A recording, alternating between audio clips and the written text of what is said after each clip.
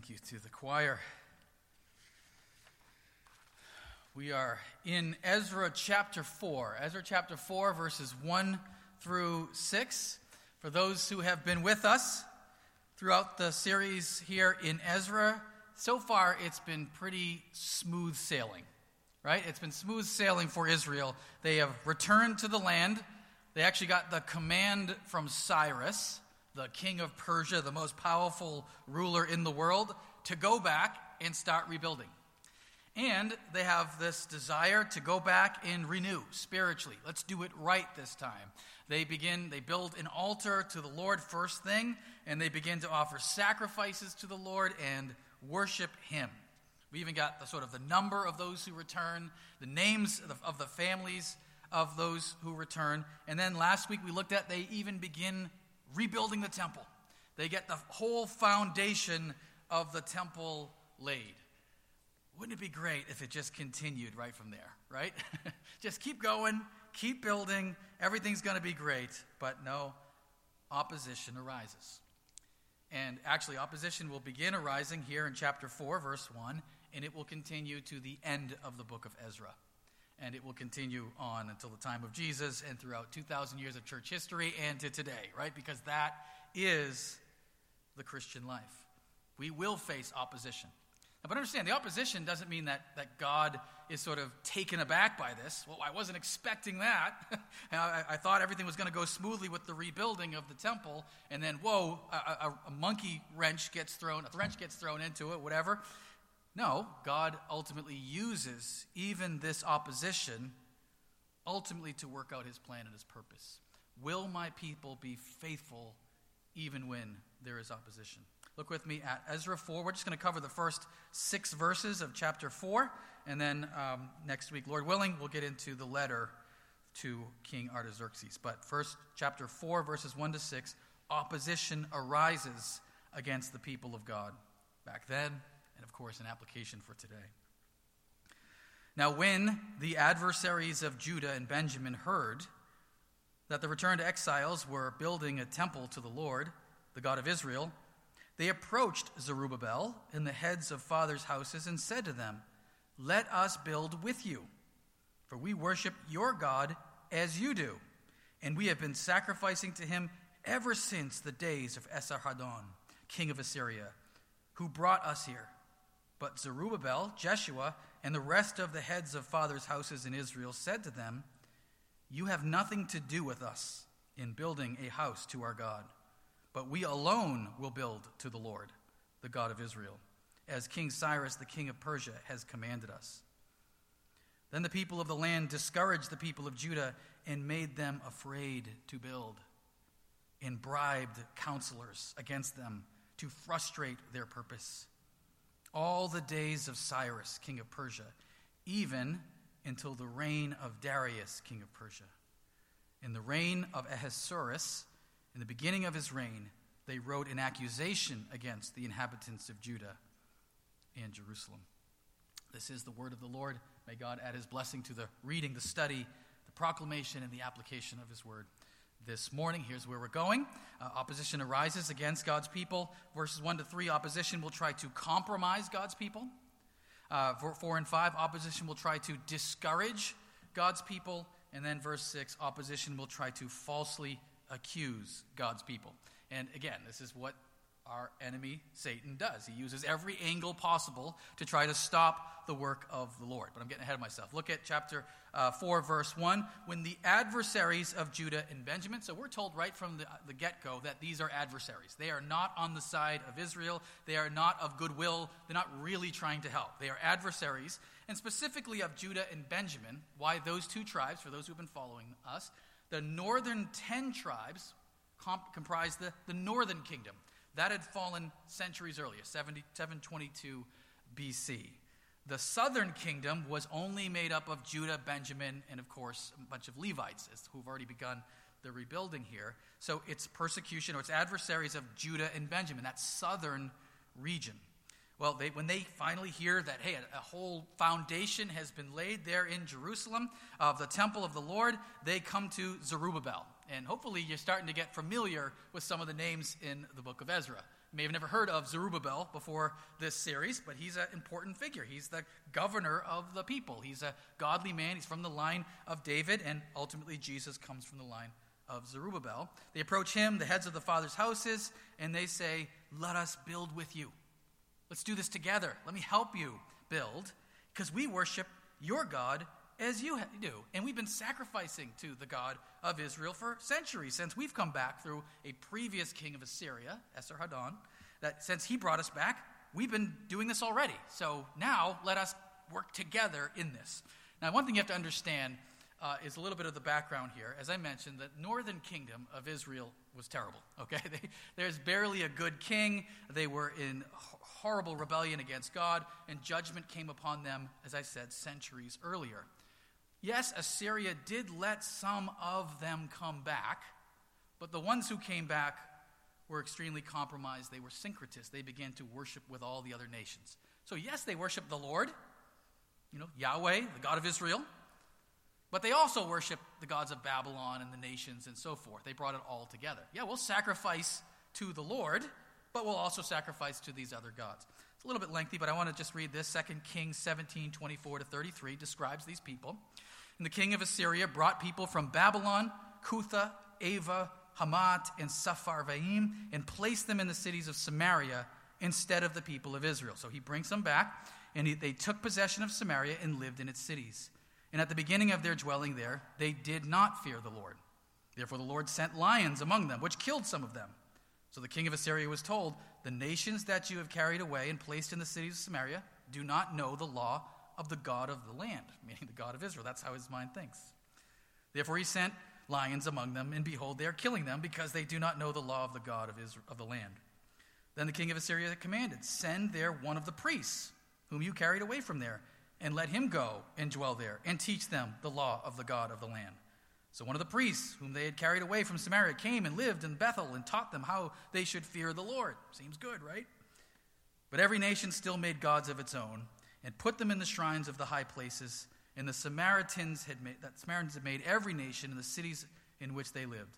The men of Babylon made Sukkot Banot, the men of Cuth made Nergal, the men of Hamath made Ashima, and the Avites made Nibhaz and Tartak, and the Sepharvaites burned their children in the fire to Adramelech and Anamelech," so child sacrifice, the gods of Sepharvaim. "They also feared the Lord, and appointed from among themselves all sorts of people as priests of the high places, who sacrificed for them in the shrines of the high places. So they feared the Lord, but also served their own gods, after the manner of the nations from among whom they had been carried away." When you come to the New Testament, this is the Samaritans. Remember when Jesus goes to the well in Samaria and talks to the Samaritan woman? That's who this is. And they are sort of compromised, syncretists. They've intermarried and intermingled with the nations, and their religion is just a mixture of all different things put together. So when they come to Israel and say, "We worship the same God. We're all on the same side here. Let us join with you, and let's build together." And you can imagine this would be a real temptation for Israel, right? They only have about 50,000 people. We could double, triple, who knows how many people, the number of folks who are working on the rebuilding.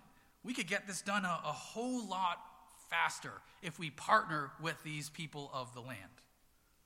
Not only that, they have lots of resources, right? I'm sure they have money, they have timber, they have gold. We could really make this temple far more beautiful, especially remember those old men who grieve at the sight of the new temple. We could make this thing special, just like in the days of Solomon. All we have to do is just let these people come in and help us out here. But instead, Zerubbabel and Jeshua, as we read there in chapter 4, and the heads of the fathers' houses say, "You have no part with us. This is our duty. This is our responsibility." Again, if you think they're being a little too harsh here, remember they're called adversaries right from the beginning. We're given that clue by the writer of Ezra.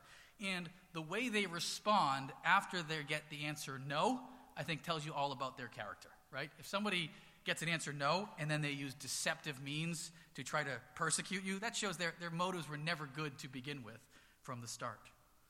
But if they compromised and allowed the help of these nations there with them, they'd be back in the same place they started. Why did God remove them from the land to begin with? Why did Babylon conquer them? Because they had failed to worship the Lord. And if they do the same thing now and eventually compromise and become like the nations of the world, the whole project fails right from the get-go. The reason why this is so important, if you don't see the application for us here today, one way the enemy loves to work is by infiltrating and causing division and compromise and false teaching from within.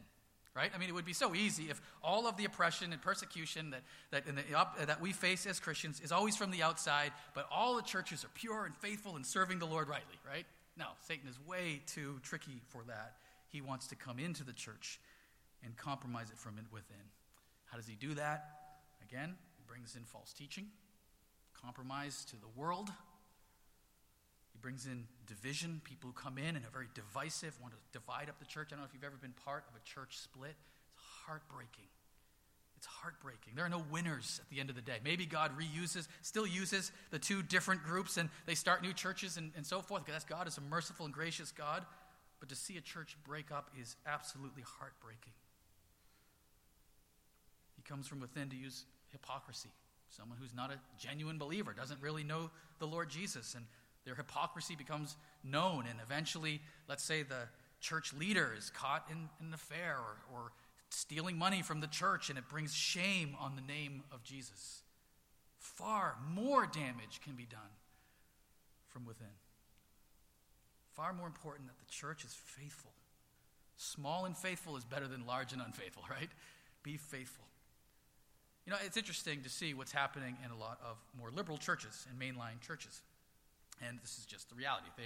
They're closing the doors far quicker than evangelical churches and ones that are more Bible-based. Why is that? Well, because if you're saying the same thing the world already is saying, why do I need to go to church to hear that? I can turn on the news. I can watch my evening sort of television shows, and they're all saying the same sort of compromised stuff that you're saying. Be like the world sexual ethics, everything just all the same as everybody around you. All religions are the same. There's no different. I mean, after a while you say, what's the purpose of me going to church and hearing that? I can just turn on cable news and hear that, right? When the church has a message that is different, that stands out, that calls people to repentance and faith, trust in God and putting him first, his priorities before our own and the authority of his word, then it stands out. Friends, I worry the same thing that we may end up doing is if we compromise. And again, there's a temptation there too. You know, if you just sort of get involved with the interfaith kind of movement, you water things down. Don't say Jesus is the only way, because that cannot be said, right? He can't be the way, the truth, and the life.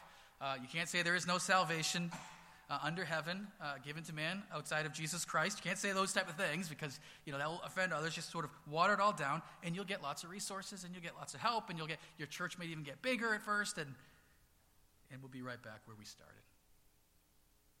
And the church loses its voice, and it loses its witness. Remember, friends, that we have an enemy, and he is persistent. And if he can destroy the church from within, he's very happy about that. But it isn't just that. Again, look what happens when these people are refused. Hell hath no fury. What's the saying? As a woman scorned, hell hath no fury like a man scorned too, or anyone scorned, right? So wouldn't it be great if they just said, oh, no? Okay, we're just going to go back to our homes and we'll just go on with our lives. But it never happens that way, does it? They go back and they are upset. Verse 4, then the people of the land discouraged the people of Judah and made them afraid to build. They're threatening them. They bribe counselors, so they're using deceptive means now to try to stop and frustrate their purpose. You know, pay off the local safety inspector. Pay off the guy that's providing the mortar for the bricks. And, nope, sorry, we're going to triple our prices and, cause whatever problems they can to slow down and stop the work of the Lord. And how long does this go on for? Look at verse 5. Not only all the days of Cyrus, the king of Persia, even until the reign of Darius, king of Persia. They don't give up. They are persistent in their opposition to the work of the Lord. And we'll get to this in verse 6 in just a bit, but the reign of Ahasuerus as well. They are writing letters. They are committed to try to stop the work of the Lord. And again, I wish I could say that God's people aren't affected by this. They just continue on. It doesn't make any difference to them, but it's not true. They are discouraged. They are afraid. And they are frustrated. And the work of the Lord begins to slow down.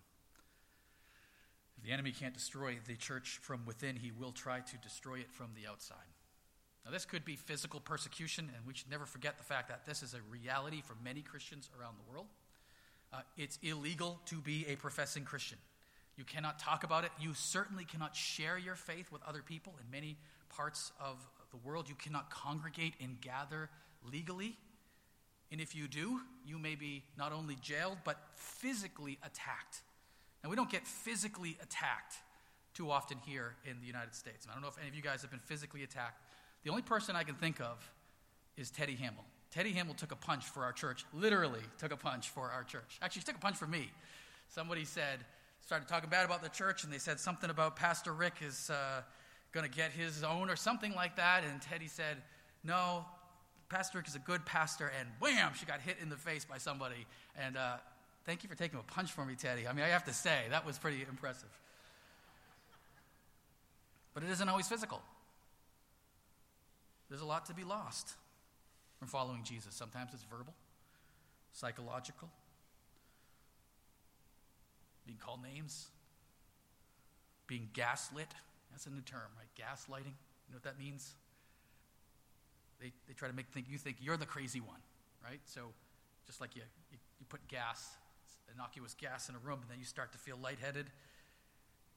Gaslighting Christians. You guys are the bigots because you have been teaching, well, the same thing that Christians have been teaching for 2,000 years all over the world. But, now you're the bigots because we have changed what we believe about certain things, and you haven't caught up with it, so you guys are now the bad guys and the bigots, and you're stuck in the past, and you guys are angry and mean, and there's always opposition. And again, I'd be lying if I said we don't get discouraged, we don't get afraid, we don't get frustrated. Actually, I think that discouragement right now may be at an all-time high. Maybe not all-time high, but a very high right now. Christians are discouraged. They're discouraged at the fact that churches are emptying out and closing. They're discouraged that they don't know how to reach the next generation. We talked about this last week. Providentially, by the way, I had a good conversation with a number of 20 and 30-year-olds this week. It just really happened to come together. They're discouraged because of COVID. COVID is sort of exacerbated our frustration, our discouragement. Pastors are quitting churches. There's no right answer, right? Talk to pastors. Why did you leave your church? Because no matter what I did, I was wrong. You followed COVID restrictions. You know what? You're a compromiser to the ways of this world. You're submitting to the government in its bad ways. Or you're too easy on COVID, and people say you're not taking seriously people's lives. I had a friend, who's my age, said that evangelical Christians are basically giving up their elderly to death for their sake of their desire to meet together, as if that's our motive ultimately, is to make a political statement. There's no right answer, right? What do you believe about politics? Anything you say, you're going to alienate half your church, right? There's no right answer to it. People are discouraged. People are afraid. They're afraid because, again, the culture is moving so quickly against the Christian faith. What does that mean if you take a stand for Jesus? Will you lose friendships? Will you lose your job? Will you lose sort of advances in your job? People are afraid because of what's going on in this world. Afraid of World War III, right? What's going on in Ukraine, and not saying that's not even a real possibility. Things like that could definitely occur. Afraid of COVID or the next thing that follows it out. And people are frustrated. Frustrated with our leaders, frustrated with our government, frustrated with cable news, which is, I don't want to get into too much of this, but playing us for their own financial benefit. What do? We look to Jesus and trust in the Holy Spirit. Here's the thing, guys. You take it all. Stack up everything you want that's against us from the outside, right? You got the world, the flesh, and the devil, right? You take Satan, you take all of his demonic forces, you put that all on one side. You take the world and all that's in opposition to the Christian faith, and you just stack it all up. Not even 0.1% of what the Holy Spirit is able to do. It's not even a fair battle, right? On our side is God. And God's work in our lives, and he will not only preserve us, but actually frustrate the opposition and ultimately use them for his greater purpose, right? Now you guys know that I love Tolkien, J.R.R. Tolkien. His description of creation is through a song. And all of the Valar, who are like the angels, are singing this song. Until one angel, kind of representative of Satan, one Valar, I should say, decides to try to ruin the song of creation, and he inserts a note of discord, something that just doesn't sound like the rest of the notes, and it doesn't seem to fit in. So what does the God figure in Middle-earth do? He takes that and works it into the song to make the song all the more beautiful. God will take even evil and turn it for his greater good, to demonstrate his mercy and love for his people. It magnifies him, friends, when we can say, in the midst of the greatest pain and opposition, you give and take away. You give and take away. Blessed be the name of the Lord. That's what Job said. His wife said, curse God and get this over with, Job, and die. And Job says, shall we accept good from the Lord and not evil? He gives and he takes away. And blessed be the name of the Lord. Here's the truth, friends. In glory, there will be no more suffering. And there'll be no more opposition. But right now, will you serve him in the face of opposition? Will you serve him in the face of trials and difficulties and hardship? You're never going to get a chance like that again for all eternity. But will you serve him well today? Verse 6, opposition will try to falsely accuse God's people. Look what he says in verse 6. And again, we'll get to the letters. Actually, the letters that he's referring to here are actually included in its entirety in the book of Ezra. But in the reign of Ahasuerus, that's the same as Artaxerxes, same as Xerxes. That's the king during the time of Esther, if you're familiar with the book of Esther. In the beginning of his reign. And I think that's fitting because let's get to him right away. Right? We're going to bias the new king right away against the people in Israel and what they're rebuilding. As soon as he begins to reign, they write an accusation against him. Notice that. A lot of times it's in writing. Trying to bias him immediately against the inhabitants of Judah and Judah and Jerusalem. And by the way, if you don't know what's in the letter, we'll talk more about it, but it's false accusation, right? They're going to accuse them falsely of certain things, ultimately of being a rebellious city who's trying to overthrow the rule of Persia over them. But notice that opposition will try to falsely accuse. Again, you'll see this all the time. You'll see it again in gossip and slander. You'll see it in writing oftentimes. You'll see it in a book against Christianity talking about it. You'll see it in articles. You'll see it in emails. Now, of course, you see it in social media. Church Answers, great sort of ministry that I follow. This is one of their latest posts, and I won't read all of it, but just this is the title of it. 10 suggestions for church members when they read negative things about their pastors on social media. So this is an issue. This is happening, going on. So some of you guys know this. I've heard it all. All right, I've heard it. I've been accused of things myself. I've heard our church accused of different things. I've heard, of course, Christianity in general accused of different. I mean, it's out there. I've heard it all. Now, if it's true, that's different. Bringing to light our sin is a good thing. So, as we've seen abuse, for example, in not only in Roman Catholicism but in other Protestant churches, bring it to light. Bring it out for repentance. So I'm not talking about ever hiding something that is genuinely a problem. I'm talking about false accusations that arise. Well, as some of you guys know this, that probably about 6-7 years ago, we had what I refer to as the email Unabomber, right, for our church. Somebody sent out a set of anonymous, of course they're anonymous, right? It's always anonymous because there's